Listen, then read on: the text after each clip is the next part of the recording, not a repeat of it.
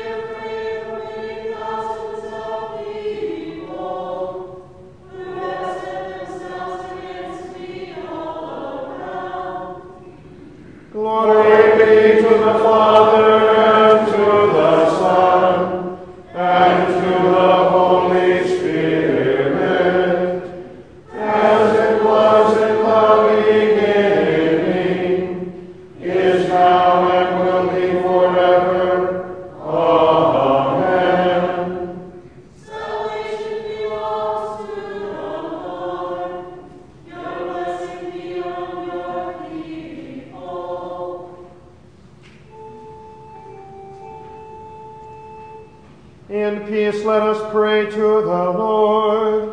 Lord, have mercy. For the peace from above and for our salvation, let us pray to the Lord. Lord, have mercy. For the peace of the whole world, for the well-being of the Church of God, and for the unity of all, let us pray to the Lord. Lord, have mercy. For this holy house, and for all who offer here their worship and praise, let us pray to the Lord. Lord, have mercy. Help, save, comfort, and defend us, gracious Lord.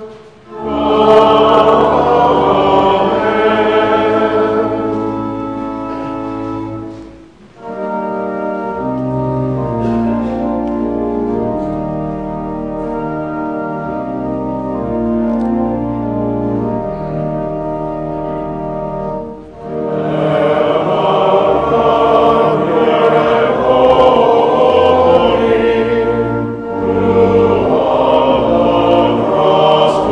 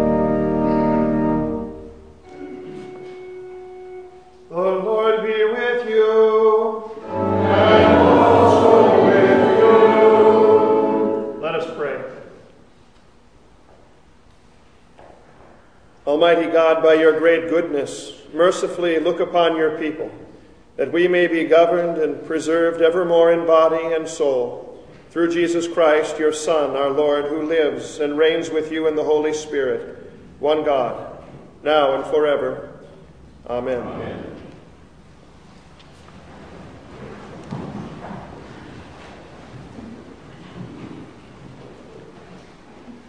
The Old Testament reading appointed for the 5th Sunday in Lent is from the prophet Isaiah, the 43rd chapter. Thus says the Lord, who makes a way in the sea, a path in the mighty waters, who brings forth chariot and horse, army and warrior. They lie down and they cannot rise. They are extinguished, quenched like a wick. Remember not the former things, nor consider the things of old. Behold, I am doing a new thing. Now it springs forth. Do you not perceive it? I will make a way in the wilderness and rivers in the desert. The wild beasts will honor me, the jackals and the ostriches. For I give water in the wilderness, rivers in the desert, to give drink to my chosen people, the people whom I formed for myself, that they might declare my praise. This is the word of the Lord. Thanks be to God.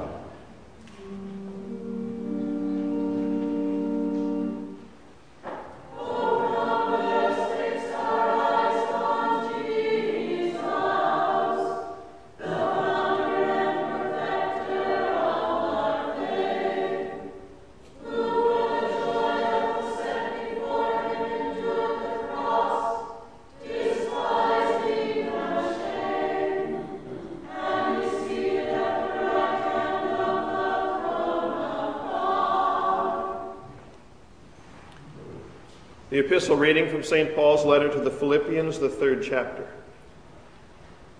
Indeed, I count everything as loss because of the surpassing worth of knowing Christ Jesus my Lord.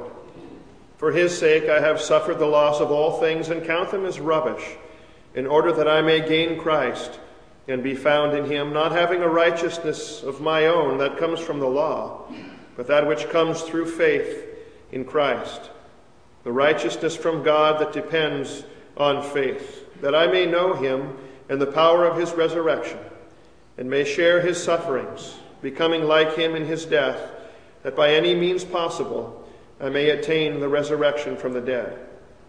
Not that I have already obtained this or am already perfect, but I press on to make it my own, because Christ Jesus has made me his own. Brothers, I do not consider that I have made it my own, but one thing I do, forgetting what lies behind and straining forward to what lies ahead, I press on toward the goal for the prize of the upward call of God in Christ Jesus. This is the word of the Lord. Thanks be to God. Amen.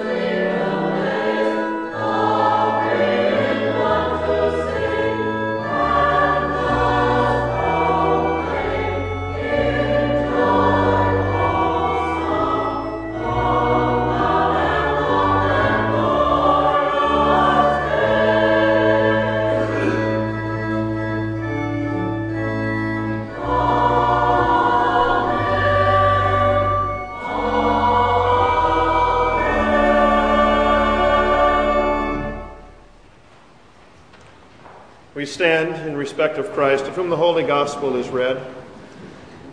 The Holy Gospel according to St. Luke, the 20th chapter.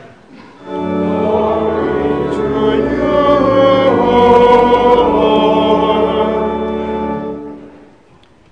And Jesus began to tell the people this parable.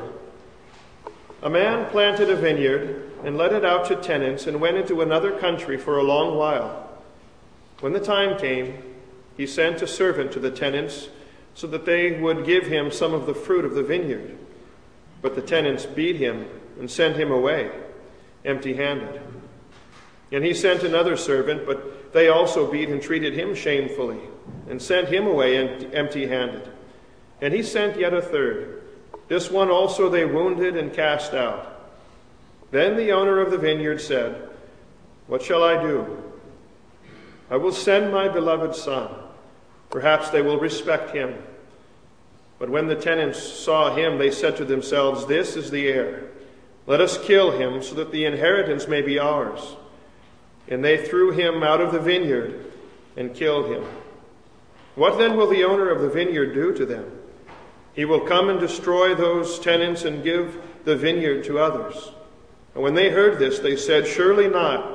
But he looked directly at them and said, "What then is this that is written? The stone that the builders rejected has become the cornerstone. Everyone who falls on that stone will be broken to pieces, and when it falls on anyone, it will crush him." The scribes and the Pharisees and the chief priests sought to lay hands on him at that very hour, for they perceived that he had told this parable against them. But they feared the people. And so they watched him and sent spies who pretended to be sincere, that they might catch him in something he said, so as to deliver him up to the authority and jurisdiction of the governor.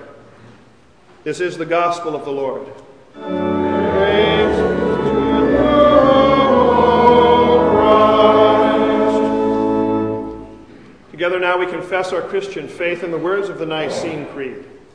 I believe in one God, the Father Almighty, maker of heaven and earth, and of all things visible and invisible, and in one Lord Jesus Christ, the only begotten Son of God, begotten of his Father before all worlds, God of God, light of light, very God of very God, begotten, not made, being of one substance with the Father, by whom all things were made, who for us men and for our salvation came down from heaven, and was incarnate by the Holy Spirit of the Virgin Mary, and was made man, and was crucified also for us under Pontius Pilate.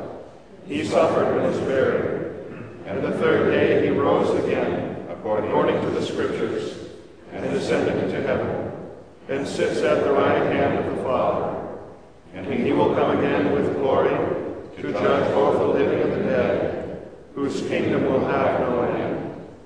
And I believe in the Holy Spirit, the Lord and giver of life, who proceeds from the Father and the Son, who with the Father and the Son together is worshipped and glorified, who spoke by the prophets.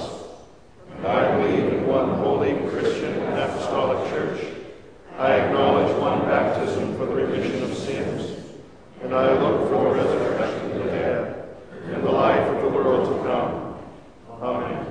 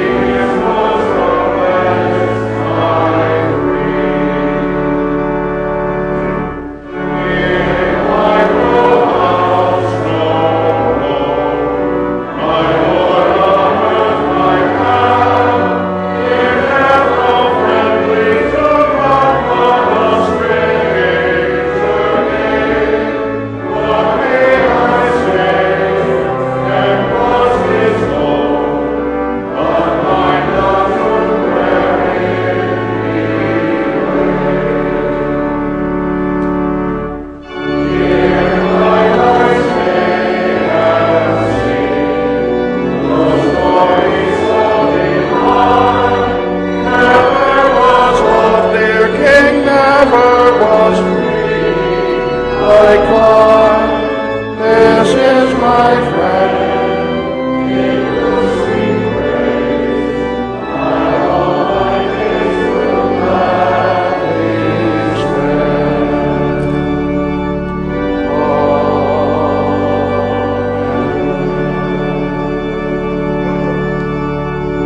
Amen. Grace to you and peace from God our Father and from our Lord and Savior Jesus Christ. Our text from the Holy Gospel, these words from Luke 20. Then the owner of the vineyard said, "What shall I do? I will send my beloved son, and perhaps they will respect him." But when the tenants saw him, they said to themselves, "This is the heir. Let's kill him so that the inheritance may be ours." And they threw him out of the vineyard, and they killed him. This is our text, dear friends in Christ. Who killed Christ? That's the perennial question that's asked and answered at this time of the year, it seems every year, with charges and with counter-charges as to who it was that really killed Jesus, with arguments and then excuses given and apologies made, and every group accused then exonerating themselves. Who killed Christ? Not us. Not me. Personally, I think there's something to be said about the answer that actor-director Mel Gibson gave a few years ago. His controversial movie, The Passion of the Christ, had just been released to the theaters, and he was being interviewed by someone on television who obviously had a slant that would like to have caught Mel Gibson in this idea of anti-Semitism. And so he was asked whether or not he thought it was the Jews who killed Jesus, to which Gibson, with his sardonic wit, smiled and answered, "Well, there weren't any Norwegians there."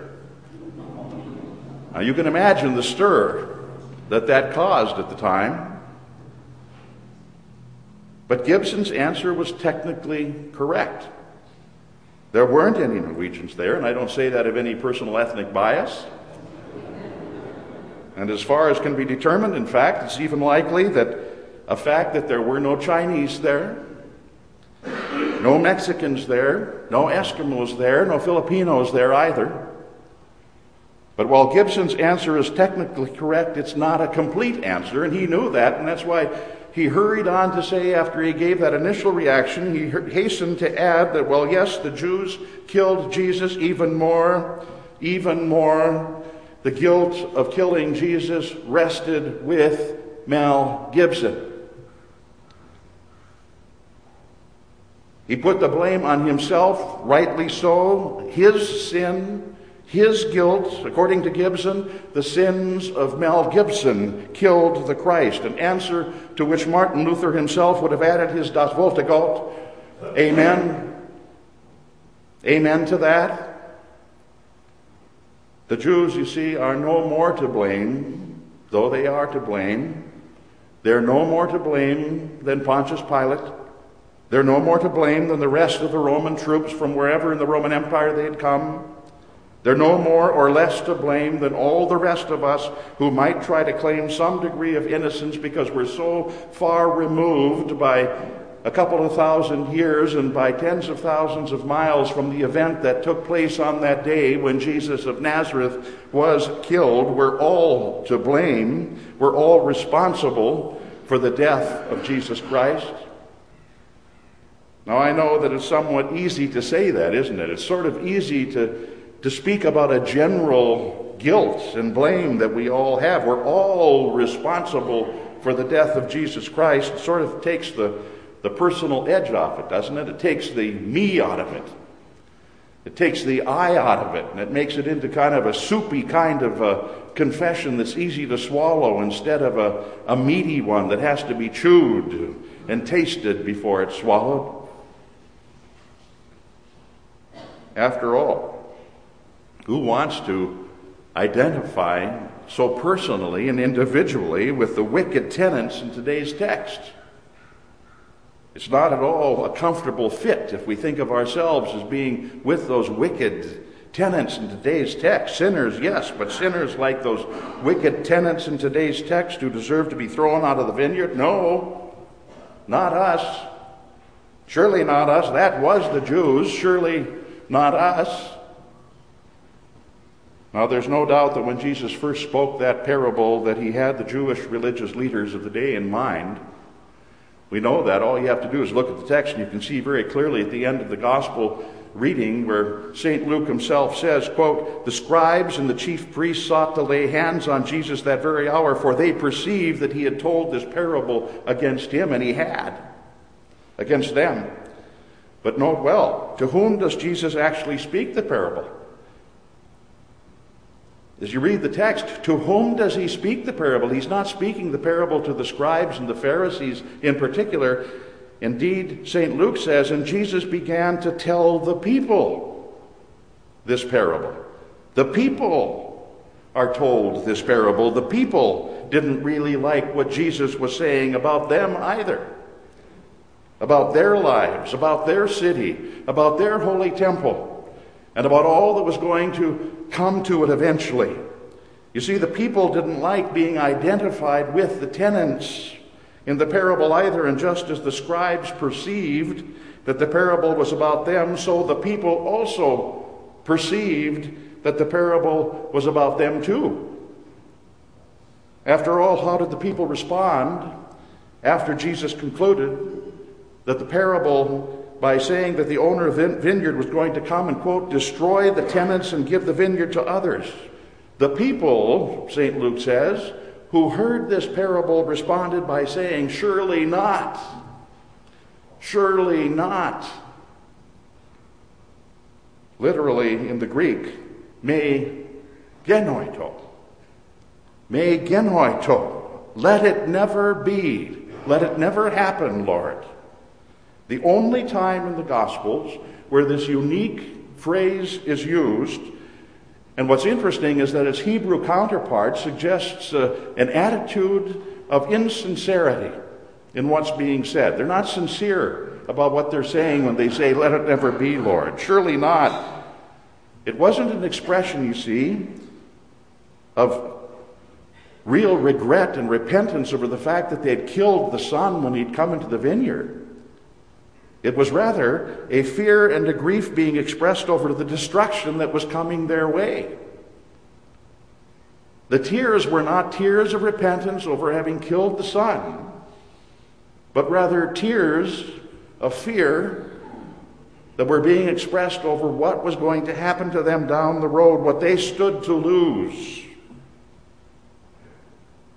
not in what they had done in killing the vineyard owner's beloved son.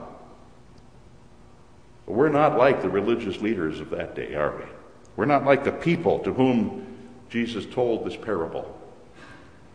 We never think the way that they thought.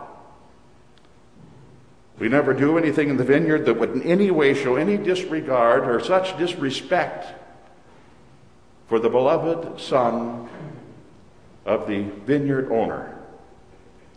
We would never, as they did in hearing about the impending sin-caused loss of their city or their homes or their livelihood, about anything that meant everything to them, allow our concerns about our homes or about our livelihood or about our families or our wealth or our health or our national future or any such thing, all those things that we all have worked so hard to attain, to put together and to keep together in life. We'd never ever let all of those things so consume us that they would become of paramount importance to us over the son of the vineyard owner, so much of a concern to us and consume us so much that we would have little or no time to even reflect upon and be penitent about our sins, except in a corporate general way, our sins and what they have done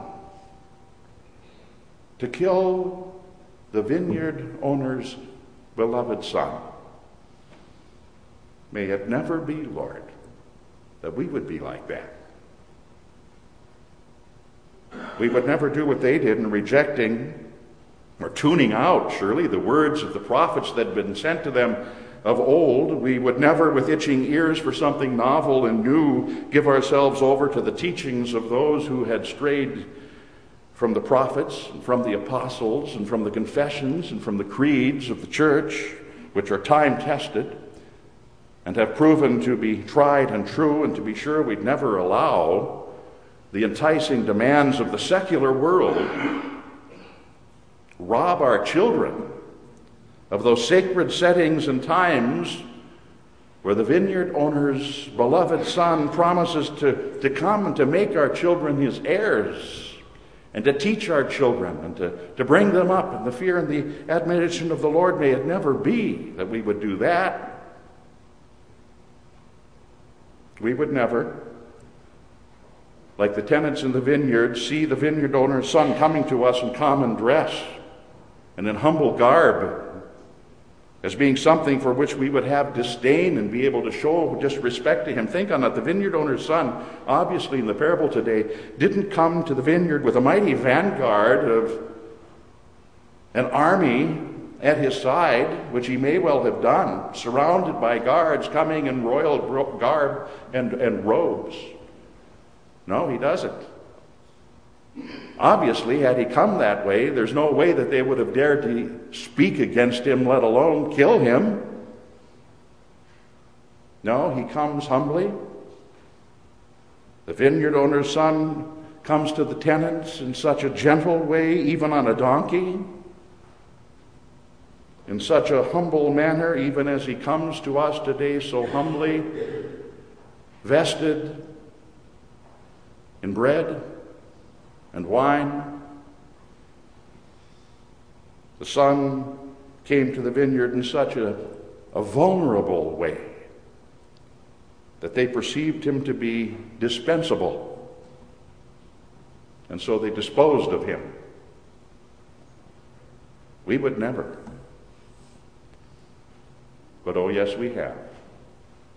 We, like the tenants in the vineyard, have in one way or the other, look at your own life, look at our lives corporately, we have in one way or the other considered the vineyard owner's beloved son to be somehow dispensable in our lives, dispensable to us as he comes to us in bread and in wine, and we say, no, not needed, not that significant, not that important, perhaps not needed yet, I have other things to do, no time.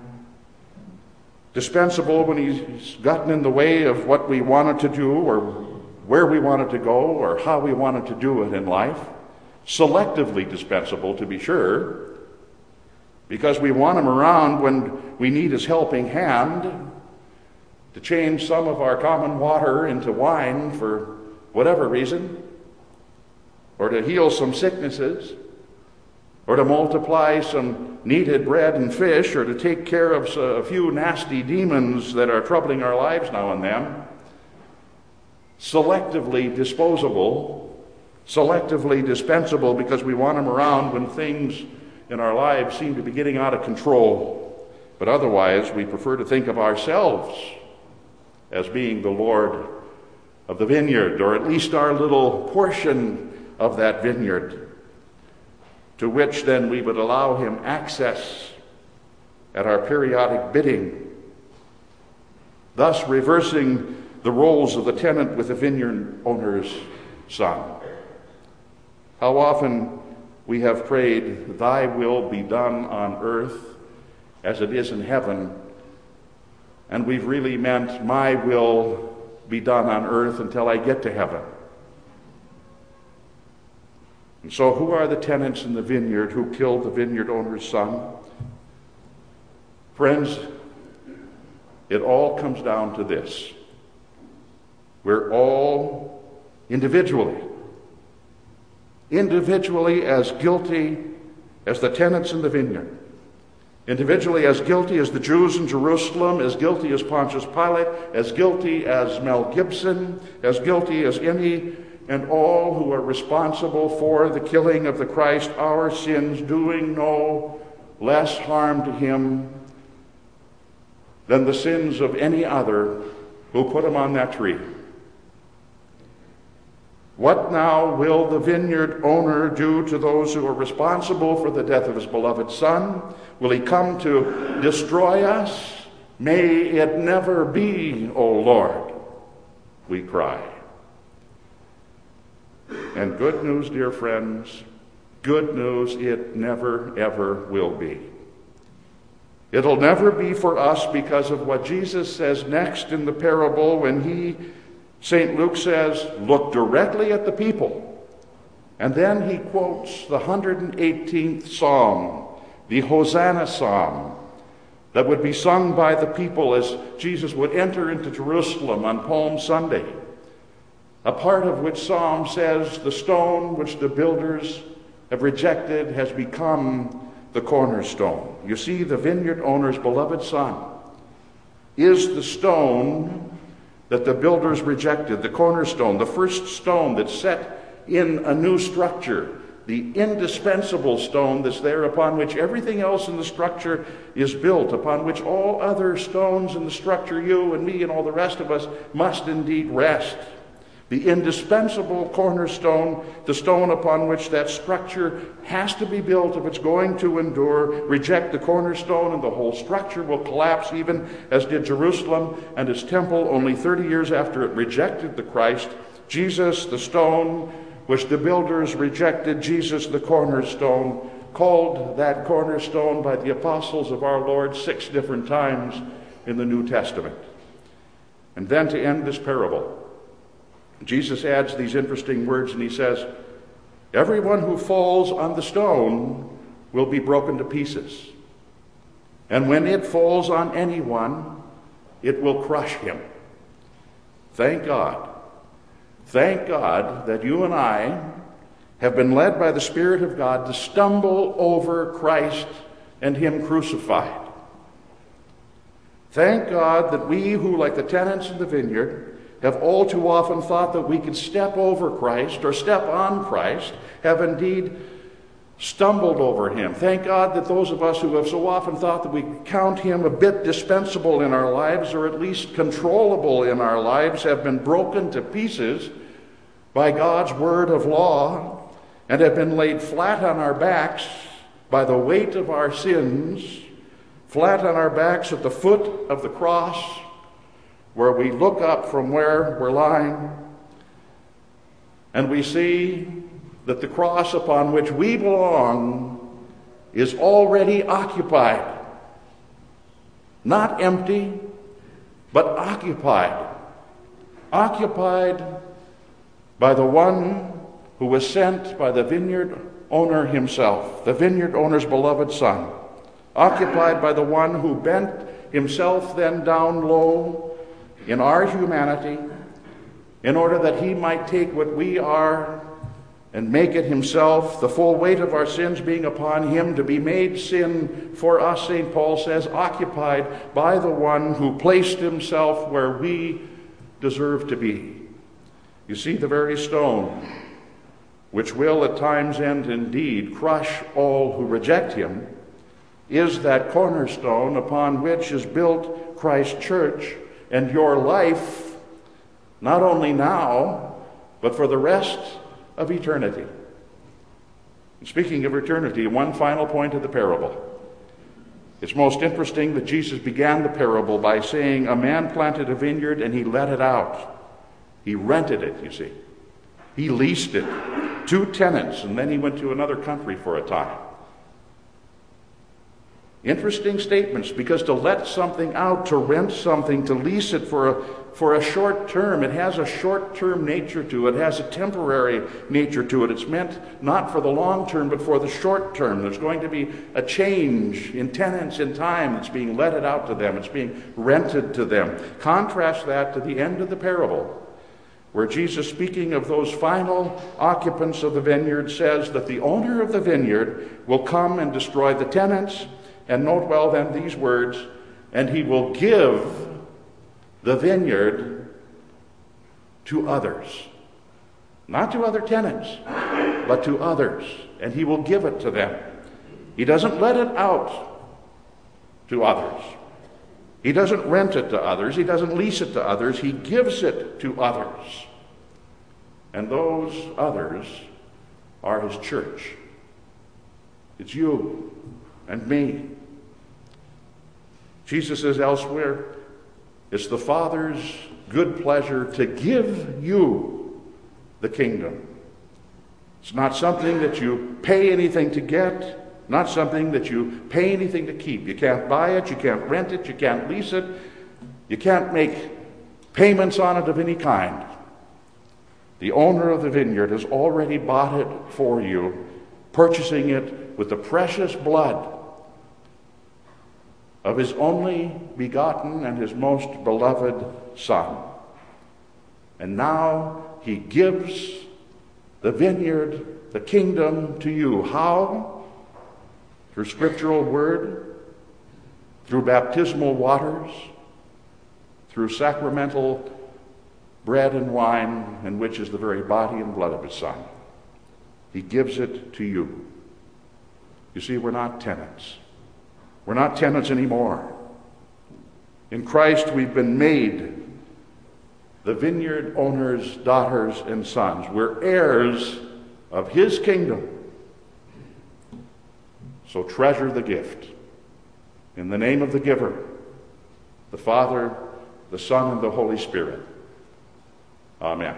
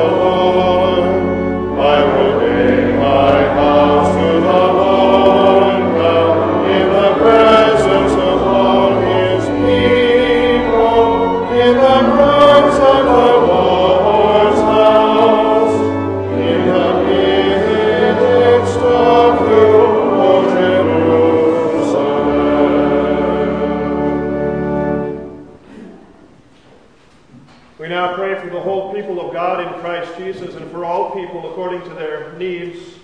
We do remember in our prayers this week the family of Jesse Gonzalez Sr., who passed away this last week. We also recall the particular grace of God in the lives of several in our congregation. For these and others we now pray.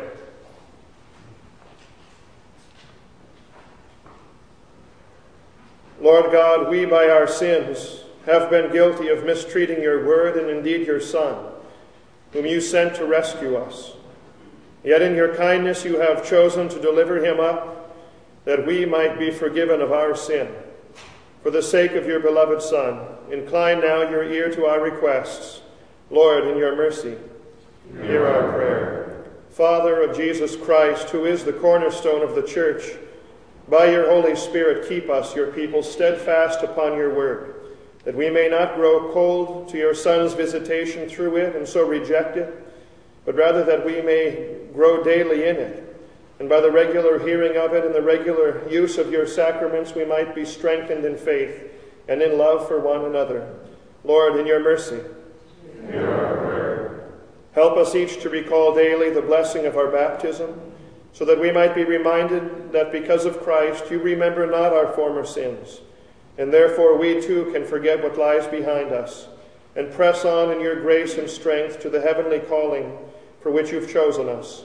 Lord, in your mercy, hear our prayer. Bless our land with leaders in the various branches of government who revere the law and constitution, who seek godly wisdom, and who would govern in humility. Grant also that the citizenry of our land may live according to the law where that law pleases you, and live together in peace. Where leaders and citizens would depart from your will, frustrate their plans, that you and your name may be glorified among the people of this nation and beyond. Lord, in your mercy, hear our prayer. Bless with patience those chronically ill and infirmed. Work healing in those who prepare for medical procedures, including Marilyn Brewer, who undergoes pain-relieving procedure this week. Receive our thanks for those who know and feel the healing that you've accomplished already in their lives. Lord, in your mercy, hear our prayer. Send the comfort of Christ's resurrection victory to those who mourn the death of dear ones that have departed in the Lord, including the family of Jesse Gonzalez Sr. May we be instruments through which the grieving are comforted, and may we be those through whom you direct the bereaved to your highest comfort and peace afforded through your word and sacrament. Lord, in your mercy, hear our prayer. Receive our thanks for the particular moments of your grace that we celebrate in our lives, for anniversaries of birth, including the birthdays of Carl von Borstel, father of Kathy Ashton, and John and Thomas Ashton, for anniversaries of baptismal birth, and anniversaries of marriage, and other happy occasions with which you bless our days. Lord, in your mercy, hear our prayer. Father in heaven, we ask that you would kindly continue to work in us repentant and believing hearts, that by hard hearts and unbelief we may never mistreat your Son when he comes to us in the Holy Supper, but in glad faith receive his body and blood for the forgiveness of our sin and the strength to press on through life's trials until that which is prepared for us in heaven is ours. Lord, in your mercy, hear our prayer. Lord God, hear our prayers, deliver and preserve us for the sake of the suffering and death of your beloved Son, Jesus Christ, who lives and reigns with you, Father, in the Holy Spirit, one God, now and forever. Amen.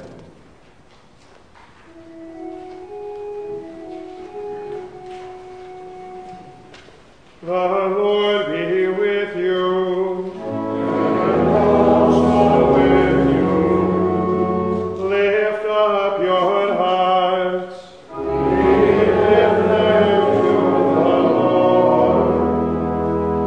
Let us give thanks to the Lord our God. It is right to give thanks and praise. It is truly good, right, and salutary that we should at all times and in all places give thanks to you, Holy Lord, Almighty Father, Everlasting God, through Jesus Christ our Lord, who overcame the assaults of the devil and gave his life as a ransom for many, that with cleansed hearts we might be prepared joyfully to celebrate the Paschal feast in sincerity and truth. Therefore, with angels and archangels, and with all the company of heaven, we laud and magnify your glorious name, evermore praising you and saying, Holy, holy, holy Lord, Lord God of Almighty, heaven and earth are full of glory. Hosanna in the highest. Blessed is he who comes in the name of the Lord. Hosanna in the highest.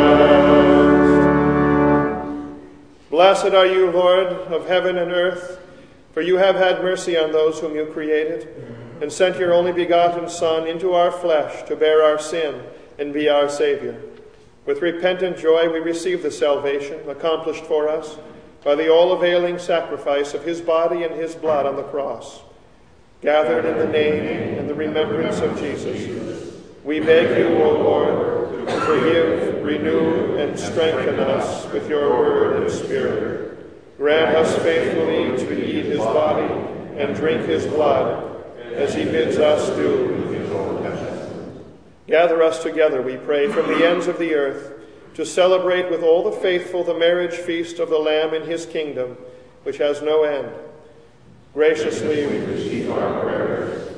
Deliver and preserve us. To you alone, O Father, be all glory, honor, and worship, with the Son and the Holy Spirit, one God, now and forever. Amen. Our Father, who art in heaven, hallowed be thy name. Thy kingdom come, thy will be done, on earth as it is in heaven. Give us this day our daily bread, and forgive us our trespasses, as we forgive those who trespass against us. And lead us not into temptation, but deliver us from evil. For thine is the kingdom, and the power, and the glory, forever and ever. Amen.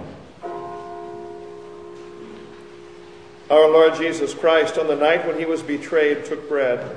And when he had given thanks, he broke it and gave it to the disciples and said, Take, eat. This is my body, which is given for you. This do in remembrance of me. In the same way, also, he took the cup after supper.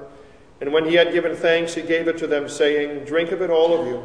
This cup is the New Testament in my blood, which is shed for you for the forgiveness of sins. This do as often as you drink it, in remembrance of me.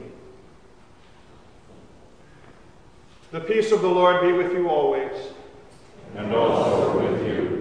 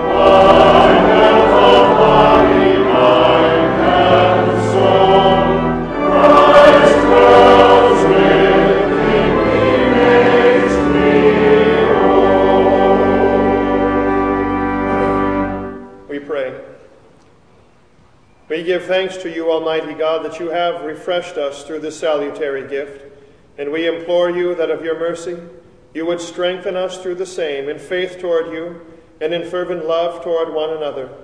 Through Jesus Christ, your Son, our Lord, who lives and reigns with you in the Holy Spirit, one God, now and forever. Amen. Receive now the benediction of our Lord. The Lord bless you and keep you. The Lord make his face to shine upon you and be gracious unto you. The Lord look upon you with favor and give you his peace.